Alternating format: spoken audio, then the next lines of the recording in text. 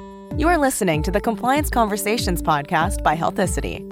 If you work in the healthcare industry, you know how crucial compliance is to your bottom line, your reputation, and the success of your organization as a whole. If this is your first time listening, welcome. A transcript of every Compliance Conversations episode can be found at www.healthicity.com/resources, along with a ton of other thought leadership materials. You can add us to your RSS feed and iTunes, or follow us on Twitter and Facebook. Now, let's get on with the show. Welcome, everybody, to another episode of Compliance Conversations. And today we are talking with a wonderful guest, Brendan O'Neill, who is a senior consultant with Intermountain Healthcare. He works in their professional coding and reimbursement department. Welcome, Brendan. Thanks, CJ. Thanks for having me. Glad to have you. Brendan's an expert in the neurosurgery coding, and I think that's a really interesting topic. But before we kind of go there, Brendan, just take a minute and tell us a little bit about yourself. I see you're a JD, and that might be an interesting background to explain to our listeners how you ended up doing coding and compliance. Yeah, I mean, it kind of happened on accident. I had finished up law school in Arizona, where I'm from, and I moved up to Utah to take the bar. And I kind of needed a job to do in the meantime while I was studying for and taking the bar. So I had a friend who worked for Intermountain and loved it as a company. So I figured I'd apply. So I ended up applying for our professional coding and reimbursement department, mainly dealing with medical coding, but compliance issues as well. And I ended up passing the bar and then decided to stay because I liked the compliance side of things so much. Yeah, I think it's interesting as I transitioned my career path to medical industry. It was interesting to me how similar it was, because in the legal world as an attorney, you have this world in which you live of laws and statutes and regulations. And as an attorney, your job is to basically apply those laws and statutes and regulations to specific instances. Right. So you can determine the correct path moving forward. And the longer I've been doing this in the world that we live in, this compliance and coding and billing world, it's really the same, because we've got rules and we've got guidelines that we need to apply. And really the in and out of the day is doing the research and finding out which rules and guidelines apply, and then giving correct advice for how to move forward from there. So I found that it's a great fit for me. Yeah, good. And how long have you been doing this kind of work? It's about 2 years now with Intermountain. Okay. Yeah. Well, great. Well, I'm glad that we have some time to talk to you. And so to our listeners, Brendan has some experience with neurosurgery, as I mentioned, and I wanted to jump right in with kind of an example of where coding and coding edits and CPT codes and how payers may look at those and whether they're going to pay or not pay, and Medicare and how they could potentially flex their muscle. We have a really interesting kind of topic, and it has to do with laminectomies, right? That's right. So I'm going to have you kind of introduce what that issue was, or is. So pre-2015, if you were a neurosurgeon or an orthopedic spine surgeon, one of the procedures you do the most is a lumbar fusion in the lumbar region of the spine, where you fuse two vertebral segments together. And in order to do that fusion, you've got to perform some sort of laminectomy to get to the area you need to get to, which is a removing of the bone over the spinal cord. So before 2015, when providers would perform a interbody fusion, they would do a laminectomy as well. And according to the CPT guidelines at the time, according to the wording, in addition to the fusion, a laminectomy was included if you only did enough of a laminectomy to prepare the disc space for that fusion procedure. But if you did a laminectomy for decompression, you could bill for a laminectomy code separately. And so decompression is when there's some pressure on the spine, and the laminectomy is also serving somewhat therapeutic purpose as opposed to just preparation for the fusion. That's exactly right. Okay. And so it was very common for them to be in there, because one of the main reasons for a spinal fusion surgery is stenosis, which is the pressure on the spinal column or the nerve root endings. So it's very common for physicians to perform the laminectomy for decompression in addition to the interbody fusion code. Okay. So you would see this all the time. You would see the CPT code 22633 for the fusion billed in addition to the 63047 for the laminectomy. And the laminectomy was secondary to the fusion, but appropriate to bill according to the CPT guidelines, because in the code itself, it says if it's done for decompression, bill for it separately. Okay. What happened in 2015, Medicare released a change to their NCCI policy manual. Okay. And in essence, it said that CMS payment policy no longer allows separate payment for CPT codes for the decompression and the interbody fusion. So in essence, they're saying now you can only bill for the fusion, and you can no longer bill for the decompression in addition to it. Interesting. Providers weren't happy with this. Yeah. And they wanted to push back. They thought that this was wrong because there is additional work that goes into doing that laminectomy in addition to fusion. You've got to remove more bone. You've got to spend time cleaning up the nerve root endings to reduce that pressure. Okay. So there was a physician, Dr. Rosen, who worked with the American Association of Neurological Surgeons and the Congress of Neurological Surgeons. And he wrote a letter with the backing of many neurosurgeons and orthopedic spine surgeons that in essence says, CMS, we think you got this wrong. Right. We want you to reconsider this edit, because in their letter, they explained the amount of work that goes into doing these decompression laminectomies in addition to the fusion. And they also said, CMS, we think you were influenced by this article that was published in a NASS spine line journal. And NASS is the North American Spine Society. Okay. So they had actually published an incorrect article in their journal where a physician was saying, if you're doing the interbody fusion, the decompression, you're really doing the decompression as part of that, and it shouldn't be built separately. Oh, interesting. The next article, they retracted that, and they corrected it, and they said, no, this was wrong. Yes. You can bill for the laminectomy separately. Okay. So Dr. Rosen actually points to that article in his letter, and he says, this may have been an influence on your decision to change this edit. Interesting. But they retracted it. It was wrong. Right. So they started this appeals process in February of 2015. An appeal to change the edit. Back to the way it was. Okay. Because now, as they pointed out, physicians are not being able to be paid for this work that they're doing. Right. And there's this limbo they're in.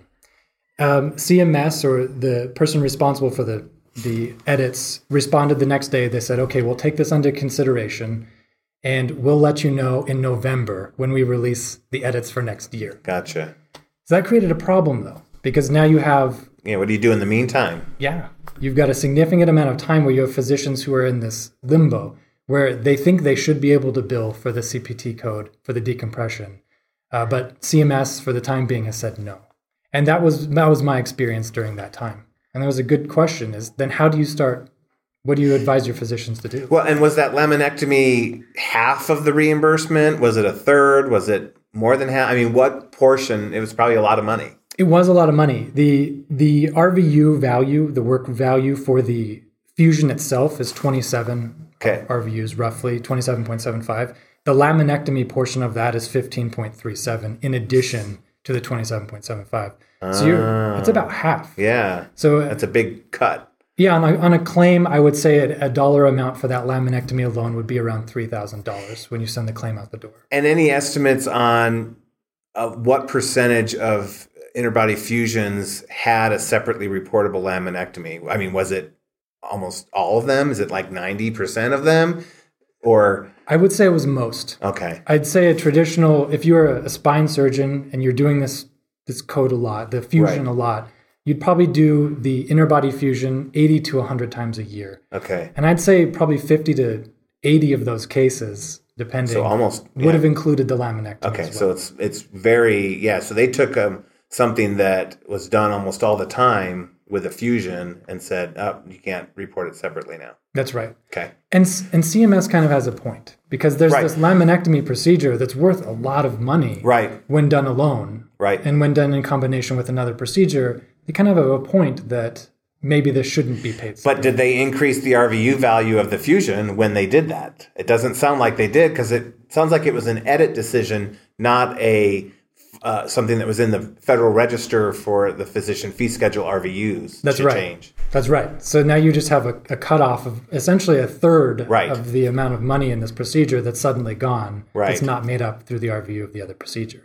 And so in that limbo period, the question was then how do you start billing then? If physicians are like, this is wrong, this will be overturned. Yes. And assuming that it will be, do they bill it in the meantime? And have it denied or something. Yeah. And then try to appeal those after the fact. Or if they don't bill it and they play it safe and just follow the Medicare guidelines, now they have almost a year of reimbursement that they missed out on. Yeah. If CMS changes their mind. Exactly. And it's a lot of reimbursement. I mean, if you're looking at, say that they do it on average once a week, you have 50 times they're doing it a year, Right. I mean, that's around $150,000 a year of reimbursement for this Wow. procedure alone. So you're talking a lot of money. Yep. But because it's so much money, the risk is incredibly high. Because Yes. if they are doing it incorrectly for any period of time and they end up having to pay back money, now you're talking hundreds of thousands of dollars, depending Yes. on how long Oh, that and how is many interesting. they coded. So it's high stakes. Okay. And the solution, in my opinion, the solution was to play it safe. If CMS makes a change, even if you think they may Right. change their mind later, you follow us CMS guidelines for CMS. Right.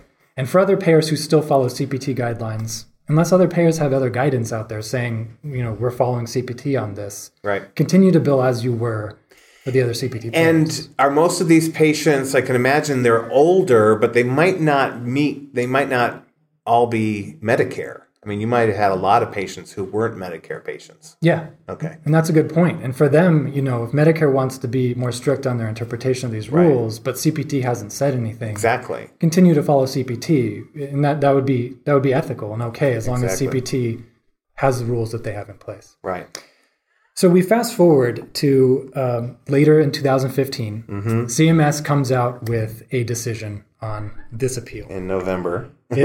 Was it? Did they actually came out a little earlier. Okay, so at least they came out early. That's good. So on September 1st, they responded to Dr. Rosen's article for this appeal. Okay. In essence, they said that CMS does not plan to make a change to these edits. Wow. CMS continues to believe that these coding combinations are not appropriate.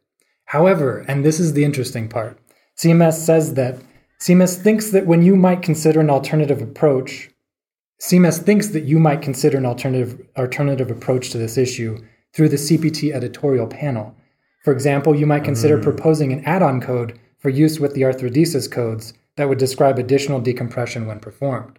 Oh, boy. So in essence, CMS is saying, we don't want to pay you all of the RVUs for the existing code right now. Yeah, they're kind of hinting that... Yeah, they're saying if you get CPT to create a new code, we'll assign RVUs to it, but beware, they're not going to be the 15 or 17 you said that it was. Yeah. It's probably going to be 2, 3, 5, 6 area. That's right. So in a way, they're suggesting that you should be paid something for this, but we're not going to pay you what we were in the past. Yeah, so rather than just lower, now I'm going to harp on CMS for a second, and this is just one perspective, but rather than just lower the RVUs of the existing laminectomy code, they just kind of flat out got rid of it, and now they're saying, well, resubmit, and we'll see what happens. Yeah, and it's an interesting relationship that CMS has with CPT as well. Right. Because they're saying we're not going to take any action here. Right. But if you'd like, you could propose a new code that would Interesting. appropriately compensate you for the work done here. So that was CMS's response. So at that point, it became clear,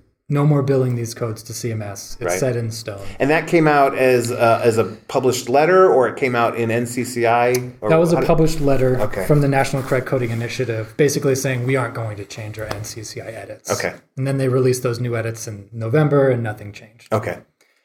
So the fallout from that then created this schism when billing. And I think it's important to talk about is that when you're billing to payers, they will often have different guidelines. And it makes it difficult for physicians to stay on top of things like this. Because if a physician, first of all, hadn't been paying attention to these changes, they may not be aware that any of these changes happened. And they may be starting to overbill Medicare because they're no longer able to bill this code.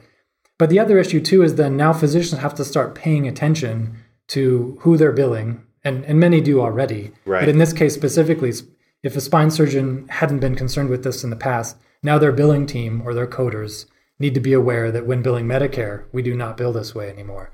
And if they would like to continue to bill to CPT, they would inform their coders or staff, or choose it themselves to continue to bill according to CPT guidelines for everyone else. Now, when the CCI edits came out, did it have a 0 or a 1? I mean, meaning, could you bypass it with an edit? Or, excuse me, with a modifier? Does that... Yes, you could still bypass it with a modifier. Yeah, so that would be another area of risk. Yeah. Is that if somebody said, well, I'm still going to get paid for this thing, and I'm going to put the 59 modifier on there, or whatever modifier would get it bypassed, that would add some potential risk. It would, and the claim wouldn't be denied, and they'd be paid for the claim. But if they had done it on the same interspace, it wasn't billable. And the 59 would imply that they had done it on a different interspace. Okay. So it started to create this confusion for physicians. Now they have to start billing separately to different payers, and now there's starting to be risk involved. And I think that brings up a good point about physicians needing to stay on top of these changes. And the codes we're talking about are such a high dollar value that the implications for mistakes here are huge. If a physician isn't aware of this issue now, they would want to be, because we're 2 years out from that time. Right. And if they've been billing this to Medicare incorrectly in that time, they're potentially racking up the amount that they would need to pay back if an audit was performed on them. And I think another interesting thing that happened in this case as well is the following year. So a year after Medicare and CCI had say, we're not changing anything, CPT then joins the conversation. Okay. And in a CPT assistant article in October of 2016, now a year after this change, they come out and there's a question and answer part of this article that they release. And one of the questions is posed to them. Sure. You have a physician doing an interbody fusion and also doing decompression. Right. The laminectomy for decompression, which in the past was okay in CPT. CPT came out and they said that these codes cannot be reported for the same interspace. So in essence, they adopted Medicare's stance on the issue. In a CPT assistant. In a CPT assistant. So they didn't change their guideline in the directions within that section of the code book? No. So now the code still looks read that way, as if you could build separately for the decompression, when in the CPT assistant article from CPT, they're saying you can't. You think they would clarify it in those notes if they're going to use a CPT assistant to make that stand? Yeah, and if a physician isn't aware of the CPT article. Exactly. But it changes the game, because now if CPT adopts Medicare's stance, you should be billing that way for all payers at this point. That's a great point. Yeah. Wow. So now that was in 2016, October. Yeah. Okay. So now the current stance on this issue, and the advice that I would have to physicians billing this way, is now that we have CMS stance on the issue, don't bill these two together. Right. And CPT has endorsed it, saying they're not billable for the same interspace, to now bill this way for all payers. So the only time it's appropriate to have those two codes on a claim together would be if it's a different interspace. That's right. Which is probably going to be not very common. Yeah, it depends on the case, but not nearly as common as it was for them to bill them together. So what I'm taking, if I'm a compliance officer and I've got neurosurgeons, I would do an audit, and it seems like it would be pretty straightforward. You could run some data analytics for the code 22633, or that range of codes, which represents fusions, right? Anytime a 63047 or laminectomy is reported. Yeah, that's right. And then check because if they are reported together, the only way they would have gotten paid is with a 59 modifier, and then the documentation would have to support that it was a different interbody, an interspace. A different interspace, that's right. And with that 59 modifier, they may be getting paid. Right. And so there may not look like there's an issue, but if it was for the same interspace. Exactly. It all comes down to the documentation at that point. That's kind of why I'm raising for the compliance officers out there. This would be a great audit to do. It would be a very focused audit, and you'd be able to kind of pinpoint anyone who's having issues with this. Yeah, it'd be very easy to do. And the dollar values are so high that it's worth doing. Wow, that's fascinating. So, I'm sorry, go ahead. Continue with any other thoughts on this kind of story or topic. No, I think it just emphasizes the importance of keeping track of the changes with the regulations and rules, because if you're not, you could potentially 6 years out continue to bill the way that you have been. Well, the thing that strikes me is that the CPT manual itself didn't change. That's right. It's the CPT assistant, and not everyone gets CPT assistant. Mm-hmm. That's an additional subscription through AMA, and the CPT book itself, correct me if I'm wrong, if I'm hearing you right, would say that you're still allowed to report a laminectomy for decompression. Yeah, in essence, it says that. And the only way you would know that that's not appropriate is if you read this October 2016 CPT assistant. That's right. Wow, this is a great topic that we're bringing up then, because a lot of people aren't going to know that unless they've read that deep into the rules. Uh-huh. And it's one that physicians honestly don't like, because it's such a game changer for their coding and billing, but it's such an important one because the ramifications, again, are huge if you continue to bill. Are you aware, and I know this is relatively recent, so if that CPT assistant was October of 16, you said the CMS letter was September of 15? That's right. Okay, so for CMS, it's been known for about a year and a half or so. Mm-hmm. Are you aware of any headlines where people have gotten hit with fines and those sorts of things for this? I know these take years. The lag is sometimes years. I haven't seen anything yet, but I wouldn't be surprised for Medicare to look at something like this as low-hanging fruit. Be easy. I mean, I could run the query right now. Yeah, that's right. And there's a lot of publicly available data out there where we could run this query. Medicare has published physician names with billing data. That was new a couple years ago. And so this would be really interesting. It's worth looking at. Yeah. Yeah. Wow. What a great issue to raise, Brendan. I appreciate that.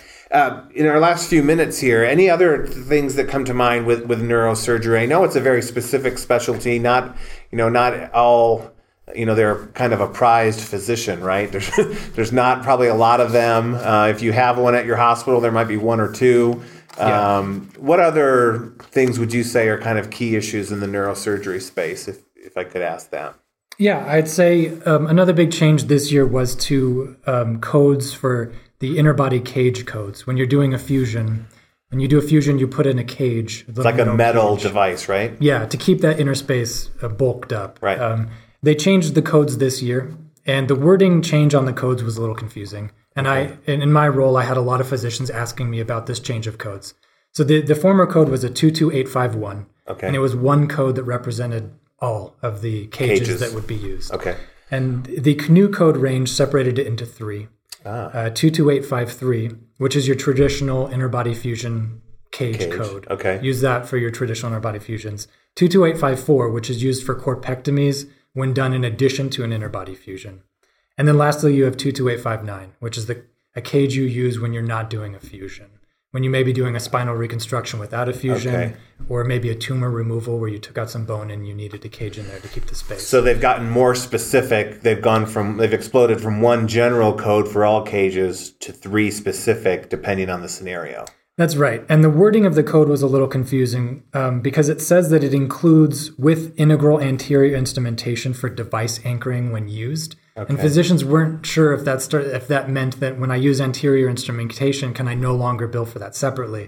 And the answer to that is the anterior instrumentation only applies if it's just to anchor the cage into the space itself. Okay. And some cages come with device anchoring instrumentation on them. So CMS is basically saying, well, if you're using instrumentation to anchor the device, don't bill for that separately. Okay. But traditional anterior instrumentation can and should still be billed separately. And so where does that clarification come from, what you just described? Was it in CPT Changes, which is the annual book that they produce when there's new codes, or was it a CPT Assistant, or was it some other clarification?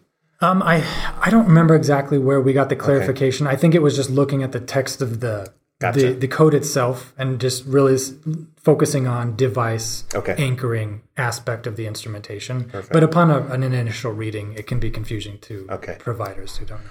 Well, Brendan, thank you so much for your time and your expertise. I know this is a very specialized area of coding, and we really appreciate your willingness to sit down with us and chat. Yeah, thank you. It was a pleasure. Thank you. And to all our listeners, thanks for tuning in on another episode of Compliance Conversations. Until next time.